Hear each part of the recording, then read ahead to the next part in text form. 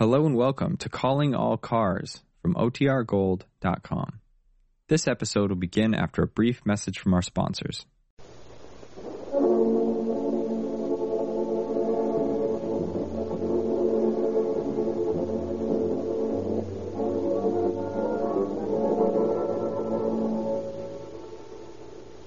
Los Angeles Police calling all cars, attention all cars, broadcast 19. A young woman, a material witness in a federal case. Mysteriously dies of poisoning. Foul play suspected. Pick up what you can, boys. That's all. Roll complete.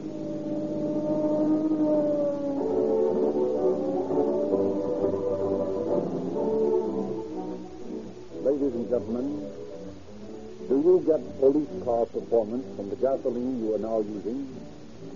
If not, have you tried Rio Grande Cracked with tetraethyl? You don't have to take our word. Just consider the facts. More police cars, fire engines, motorcycles, and ambulances operated by cities and counties in Southern California and Arizona are powered with Rio Grande Cracked than all other brands combined. You can get this same gasoline at any independent station, flying the big banner with the word cracked upon it. Try a tankful today and learn what police car performance really means. For ideal results, try also the lower cost per mile lubrication, afforded by Sinclair, Pennsylvania, and Sinclair Opening Motor Oil. Sold only in extra measure tamper-proof cans at no extra cost.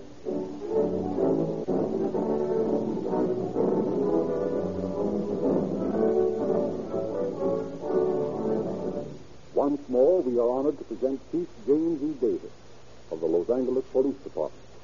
Chief Davis. Good evening, friends.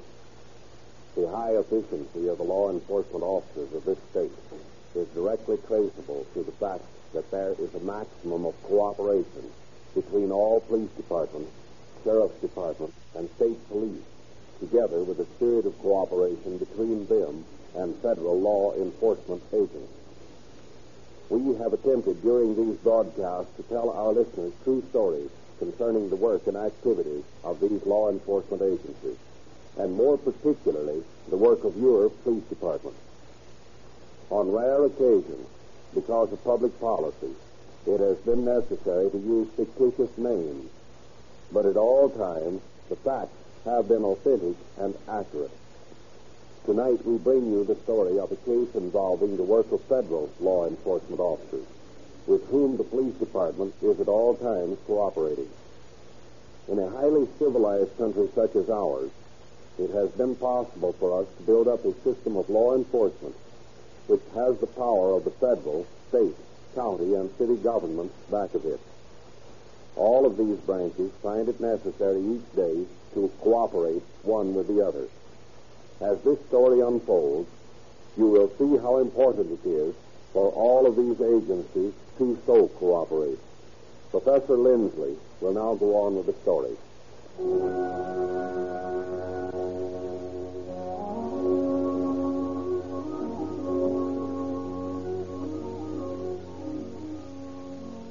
Our story tonight goes back 10 years to the Atlantic seacoast for its opening chapter. Robert Sims, a teller in a Jersey City bank, has, for reasons known best to him, insinuated himself into the friendship of Frank Barton, a prominent young businessman, and a depositor in Sims' Bank. Barton, liking the young man, has invited him to a dance at the country club.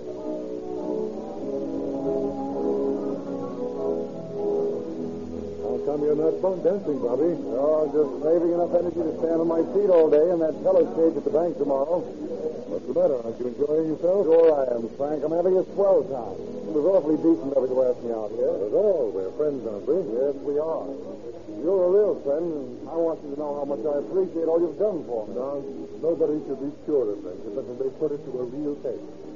So the old saying, a friend must bear a friend's infirmity. I wonder if you'd still be my friend if you knew all my infirmities. I'll take a chance on you anytime. I wish I was sure. What's that? Oh, nothing. Well, come on. Let's get another highball. All right, let's do. Hey, Frank, look at that beautiful blonde just coming in. Yeah, I see her. Who is she? Name's Mary Ross. Do you know her? Yes, likely. Hey, introduce me, will you? I'd like to know her well. Hey, darling. I'm so sorry I'm late. I couldn't get away from the family any sooner. You're not angry, dear, are you? Not at all, Mary.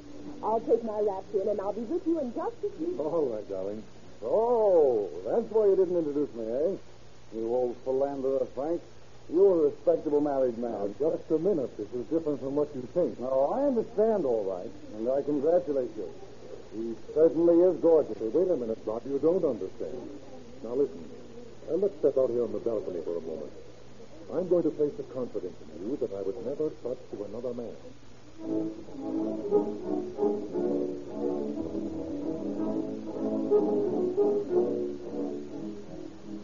As the cold moon pencils the shadows between men on the deserted balcony, fate spins the first mesh of a web, destined to entrap 3 souls, sending a woman to her death and 2 men to prison.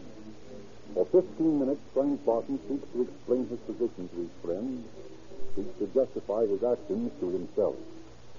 You've got to understand me, Bob. I was married when I was just a kid. You know, it was just puppy love, one other thing. And if it hadn't been for my little daughter, I'd have gotten a divorce years ago. As it was, I was more or less satisfied to let things slide along. That was before Mary came.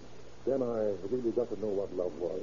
Sure, Frank, that the $400,000 you told me Mary was going to inherit hasn't influenced you? Not a bit.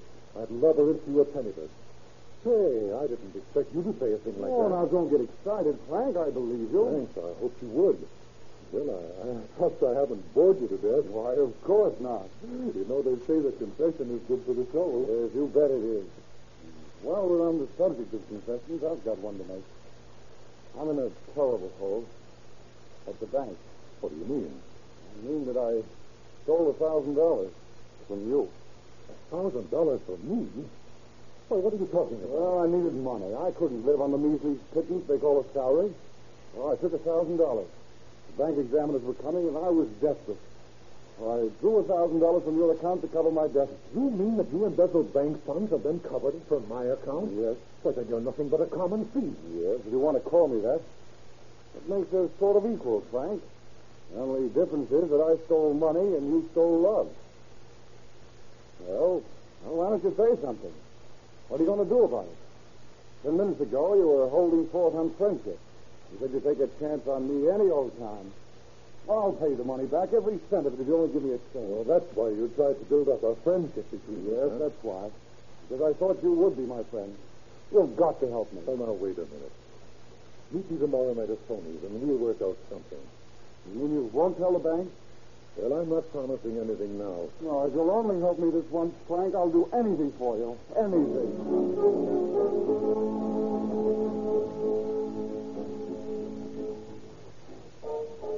Hello, Tony. Hello, Mr. Barton. I've been no see you for a long time. Sit down here? Sure. He's been here about 1 hour. He should sit down there in the back of booth. He don't say nothing. He don't order nothing. Okay, well, don't bother us for a few minutes, Tony. Important business. All right, Mr. Barton. Call me if you need anything. Okay, Tony. Hello, Bob. Oh, hello. Gee, I didn't think you were coming. I was getting worried. Move over. Bob, I don't think you need worry anymore. What do you mean, Frank? Well, we've both been skating on thin ice. Look here, Bob. The cancellation of that $1,000 means a lot to you, doesn't it? All right, now it means everything. Well, I've got a proposition to make, and I'm coming straight to the point. I can't go on with this life of hypocrisy any longer. I go home at night and I stare across the table at the face of a woman I don't love. I'm going to square up my business affairs, leave Mrs. Barton financially provided for, go to California, and later arrange a divorce and get married to the only woman I've ever loved. You're going to leave Mary Ross here until you're divorced? No, I'm not. Yeah, but you can't take her with you. I know that.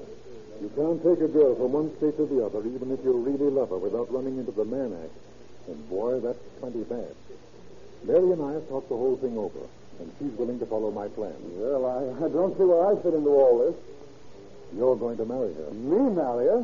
Hey, what are you talking about? You're going to marry her. Be her husband in name only. Then the three of us are going to California.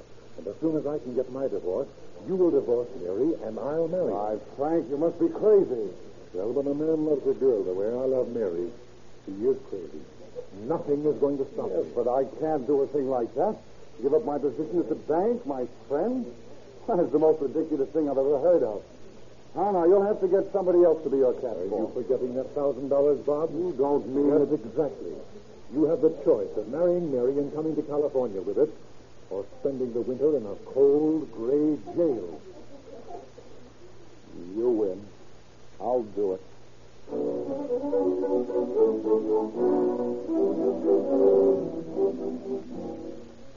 A few days later, the strangest triangle ever known to criminal history is completed. And Mr. and Mrs. Robert Sims, accompanied by Frank Barton, board a California-bound limited. Arriving in Los Angeles, the trio rent a court bungalow large enough to accommodate the newlyweds and the family friends. Barton, a go-getter, soon lands a job. And for several months, the arrangement worked smoothly enough. During all this time, however, Sims has made no attempt to find work.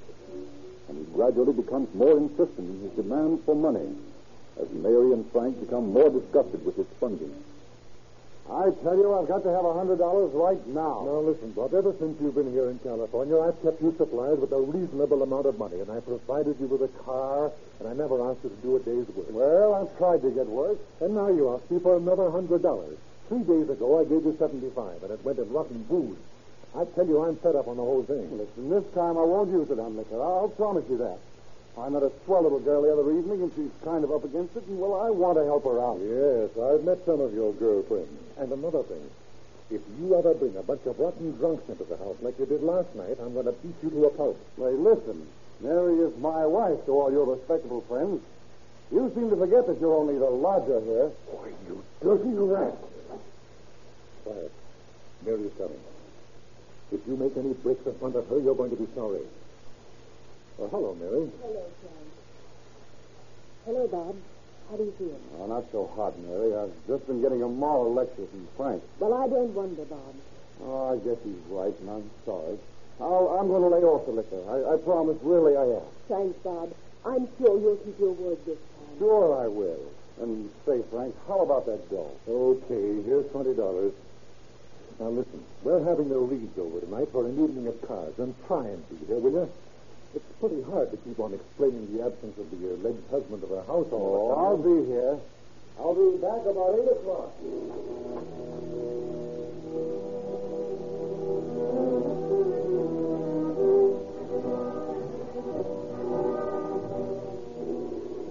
$8, 9, 10 comes and goes.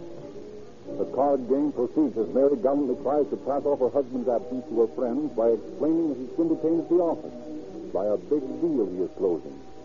Then, at 10:30... Open the door, Frank. Yes, Mary. Somebody must be in a terrible hurry. Oh, maybe it's your husband, Mrs. Barton. Oh, yes. It must be Bob. Will you excuse me a moment? Heavens, what should we do?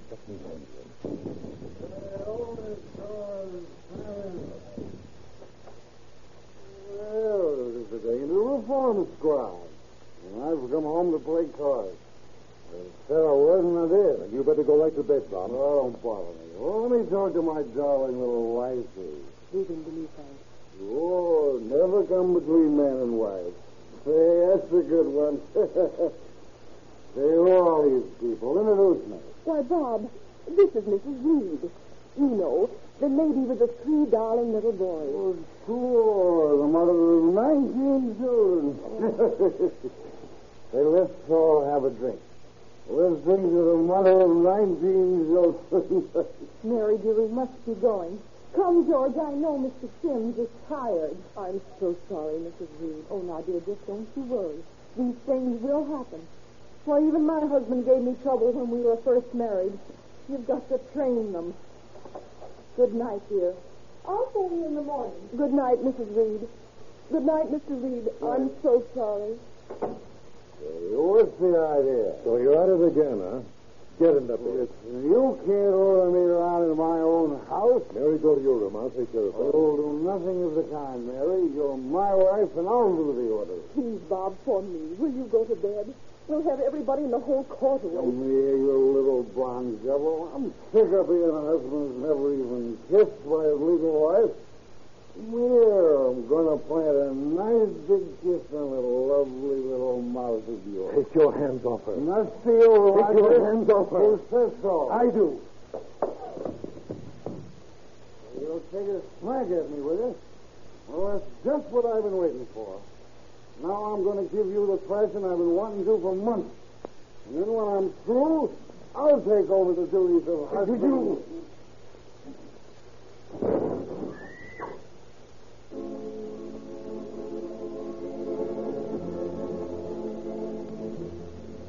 Los Angeles Police calling car 27, car 27 in 26th District. A disturbance at 7 and Primrose Street in the Alms Court. That's all. Rose and Clerk. Mr. Sims' apartment. Well, that guy's always... Oh, they're a funny bunch, all right. Here come the cops. He sure made good time, too. All right. Give us Janeway. The place, Jim. All right. Open up this door, will you? I'm doing it here, all right. Open up this door. Frank, he's got a knife. Kill Frank. Hey, what's coming off in there? This drunken swine tried to insult this lady. Is this woman your wife? She's not his wife. She's my wife, and he's sore because I tried to kiss her. You better drop that knife. Sure, I'll drop it, but this lousy bum isn't going to hang around my house anymore. It's just too bad when a man can't kiss his own wife just because the lodger objects. Well, come on, all of you. What's the charge? Well, we'll call it disturbing the peace. Things look kind of funny here to me.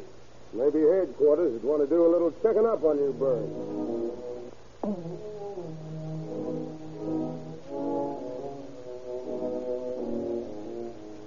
Frightened by the serious situation into which her love for Frank Barton had led her, Mary Ross confessed the whole plot to the officers as questioned.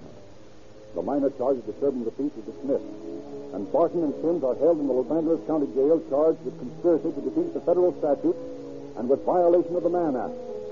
Mary Ross is held under $500 bail as a material witness, and the preliminary hearing is set for 2 p.m. Thursday, March 12, 1925.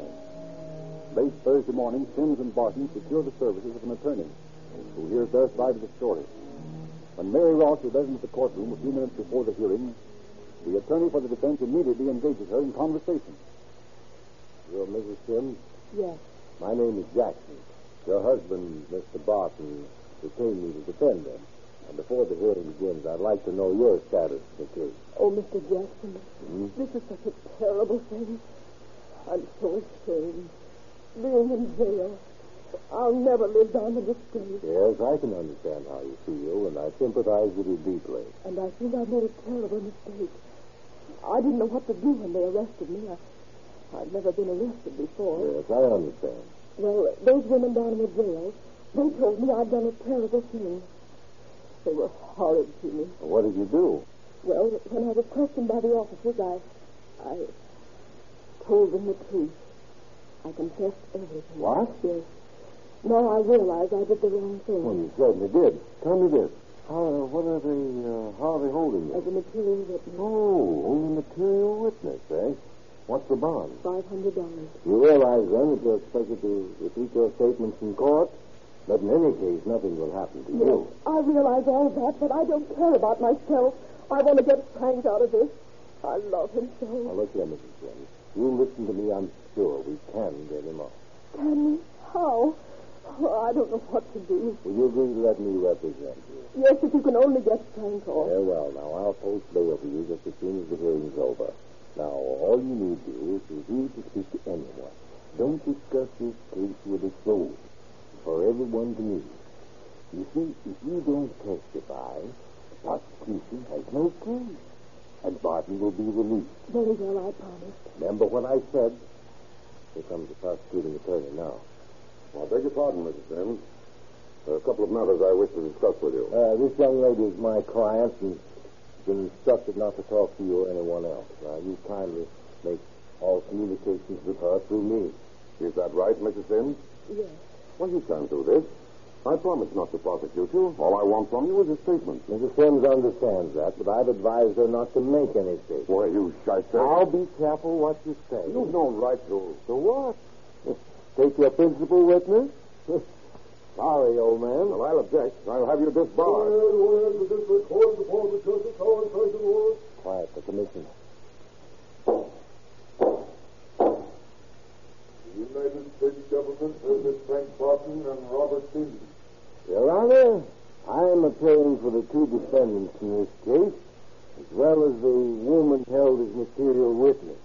And as I was called in on this case only 2 hours ago, I'd like a little time to confer with my client. You worked pretty fast in those 2 hours. I'm surprised you haven't prepared your case, too. Your Honor, I am quite willing to proceed. Now, if the prosecuting attorney will stipulate whether the California statute, which does not permit a wife to testify against her husband, also holds good in federal court. Is the prosecuting attorney familiar with the rule in such cases? Your Honor, I do not see how this has any bearing on the case. The counsel for the defense has willfully diverted the course of justice in bribing... I object, Your Honor. I've acted merely in my capacity as counsel for the defense. Objection sustained. I beg the court's pardon. Your Honor, I have not had precisely the same question arise before. If the court pleases to give me a little time, I... Case continued until Monday at 10 a.m.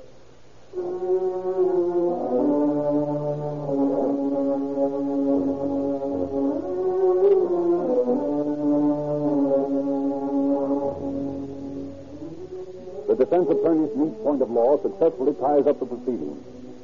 His next move is to go bond for Mary Ross. But when the bonding agent appears at the county jail, she is not there. Suspecting attempts to influence his witness, the attorney obtains a writ of habeas corpus from federal judge Paul J. McCormick.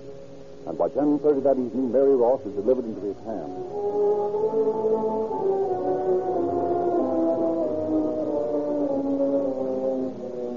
But the following Monday, at the Glendale Sanitarium, Mary Ross is found dead.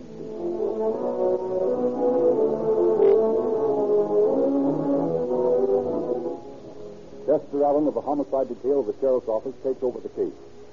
How did Mary Ross meet her death? Allen questions Barton and Sims, realizing that the inheritance of $400,000 which he was soon to receive might have been a motive for their interest in her death. Both men acquit themselves on this score. Painstaking investigations reveal that Mary had a slight cold sore on her lip when she and the attorney met Thursday evening. That the sore was worse on Friday when she appeared before the grand jury and refused to make a statement. That she went to the Glendale Sanitarium Saturday morning. That she talked to her attorney at the sanitarium Saturday afternoon and asked him to send each for her brother. That she made a will stipulating that Sims was to get none of her inheritance and that Barton and her brothers were to share it equally. The mystery ends in the grand jury's opinion that Mary Ross had died from an infection contracted through a cold sore on her lips, and the investigation stops until Mary's brother arrives in California.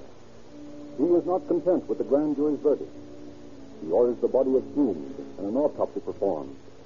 The autopsy reveals that Mary Ross met her death from poisoning. Allen and his colleagues ponder this new development. Now, here's the situation, boys. Barton and Sims are out of the question. This Sims is a rat, but he wouldn't have had the girl poisoned. He shouldn't have. He was in the county jail. Barton loves her too much. He's on the level. Yeah, that's right. But she could have received the wound during that fight at the apartment. Yes, she could have, but we've got no report that she was wounded in the fight. Oh, that's right, we haven't. Of course, he was in the tank at the county jail. Yeah?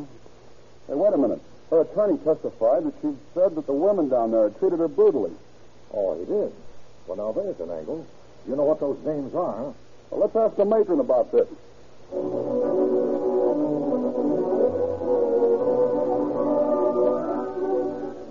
Mrs. Sullivan, matron at the county jail, offers the officers every cooperation in their investigation.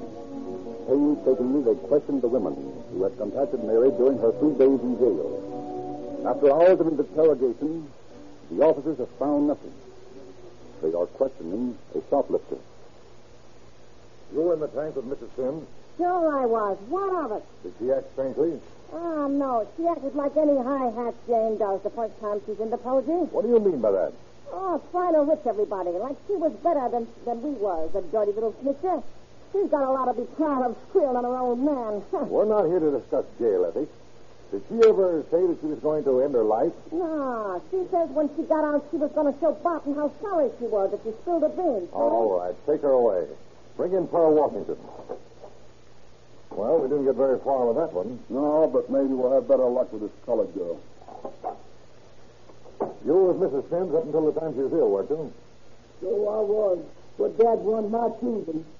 She got what was coming to her after she'd listened to them stealing. I wasn't asking for any... Oh, but I'll give you mine. Listen, what do you know about this poisoning? You're with her every minute. I don't know nothing.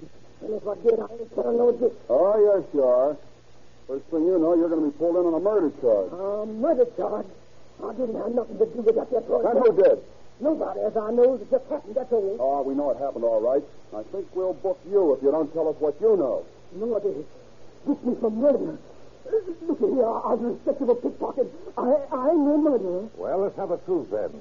Well, the day before court, that girl asked us for some lipstick. And nobody give her none. Joe Smith, then one-eyed Maggie, she takes a shock at her. Oh, Lordy. What a lemon she gives that blonde girl. You remember Mrs. Sims and Maggie got into a fight? Yeah. Then the matron come and she spoiled everything. She put some ointment on the blonde girl's lips where it got sweat. Well, what's all this got to do with her getting poisoned? Wait a minute, big boy. Wait a minute. I was coming to that. She wanted lipstick so she could look nice for her fella down the coast. Well, after all the row cleared up, nobody give her none, see? So she picked up one of them artificial roses that we make out of a red paper. And she wets it, and she rubs the red on her lips to take the lipstick. Well? And the fool knows that the dye and the red paper and poison. She didn't swallow any of it, did she? No, sir, but I've got it figured out that some of that dye in the paper, you know, of those roses that we make, got in the store, and she had it on her lips. See?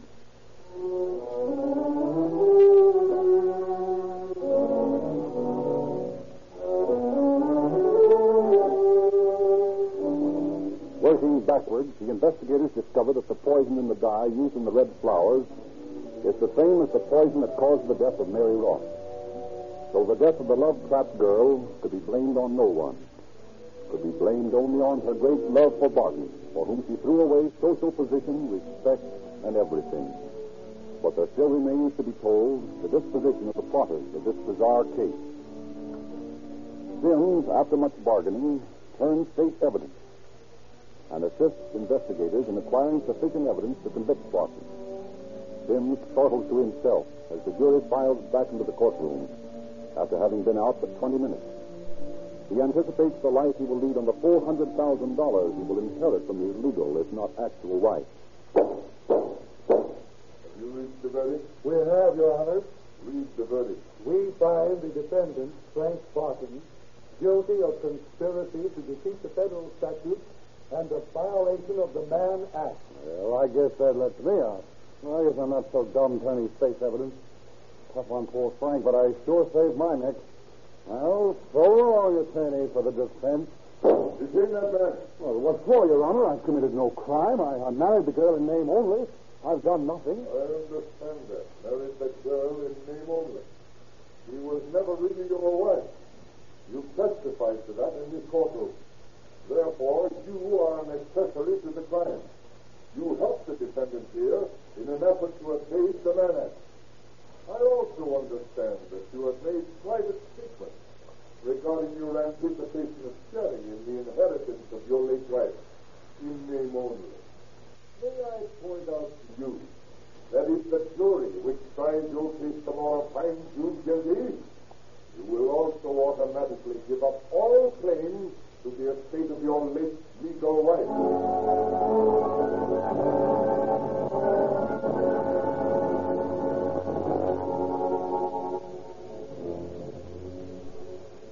Sims went on trial and was found guilty. In view of his turning state's evidence, the court sentenced him to but 2 years in Leavenworth Penitentiary, while Barton received 2.5 years.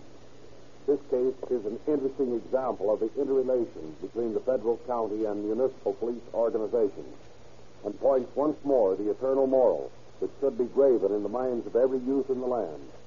The old time-worn but everlastingly true maxim, crime does not pay, be it murder, robbery, forgery, or only a violation of the city ordinance.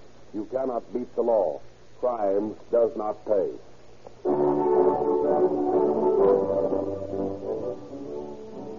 Ladies and gentlemen, you are too modest in your claims for Rio Grande cracked gasoline with tetraethyl, an enthusiastic motorist writes us. That is a policy of Rio Grande, to tell you only the facts about cracked gasoline. That is why we just remind you that the cracking process produces a gasoline that averages 10 points higher in natural anti-knock qualities than gasolines which are not cracked. But cracked was a forerunner in adding tetraethyl lead. These statements would mean very little if it were not for this proof of the superior acceptance of Rio Grande cracked. Here it is. More police cars, fire engines, motorcycles, and ambulances operated by cities and counties in Southern California and Arizona are powered with Rio Grande cracked with tetraethyl than all other brands combined. Try Rio Grande cracked for 30 days. Make every test. If you are like thousands of other motorists, you will never change back.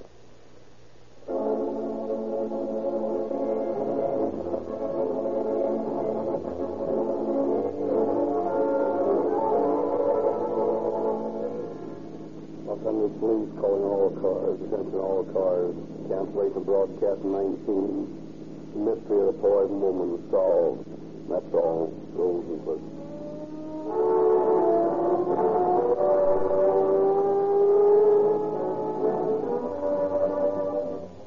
This is Frederick Lindsley saying good night for the Rio Grande Oil Company.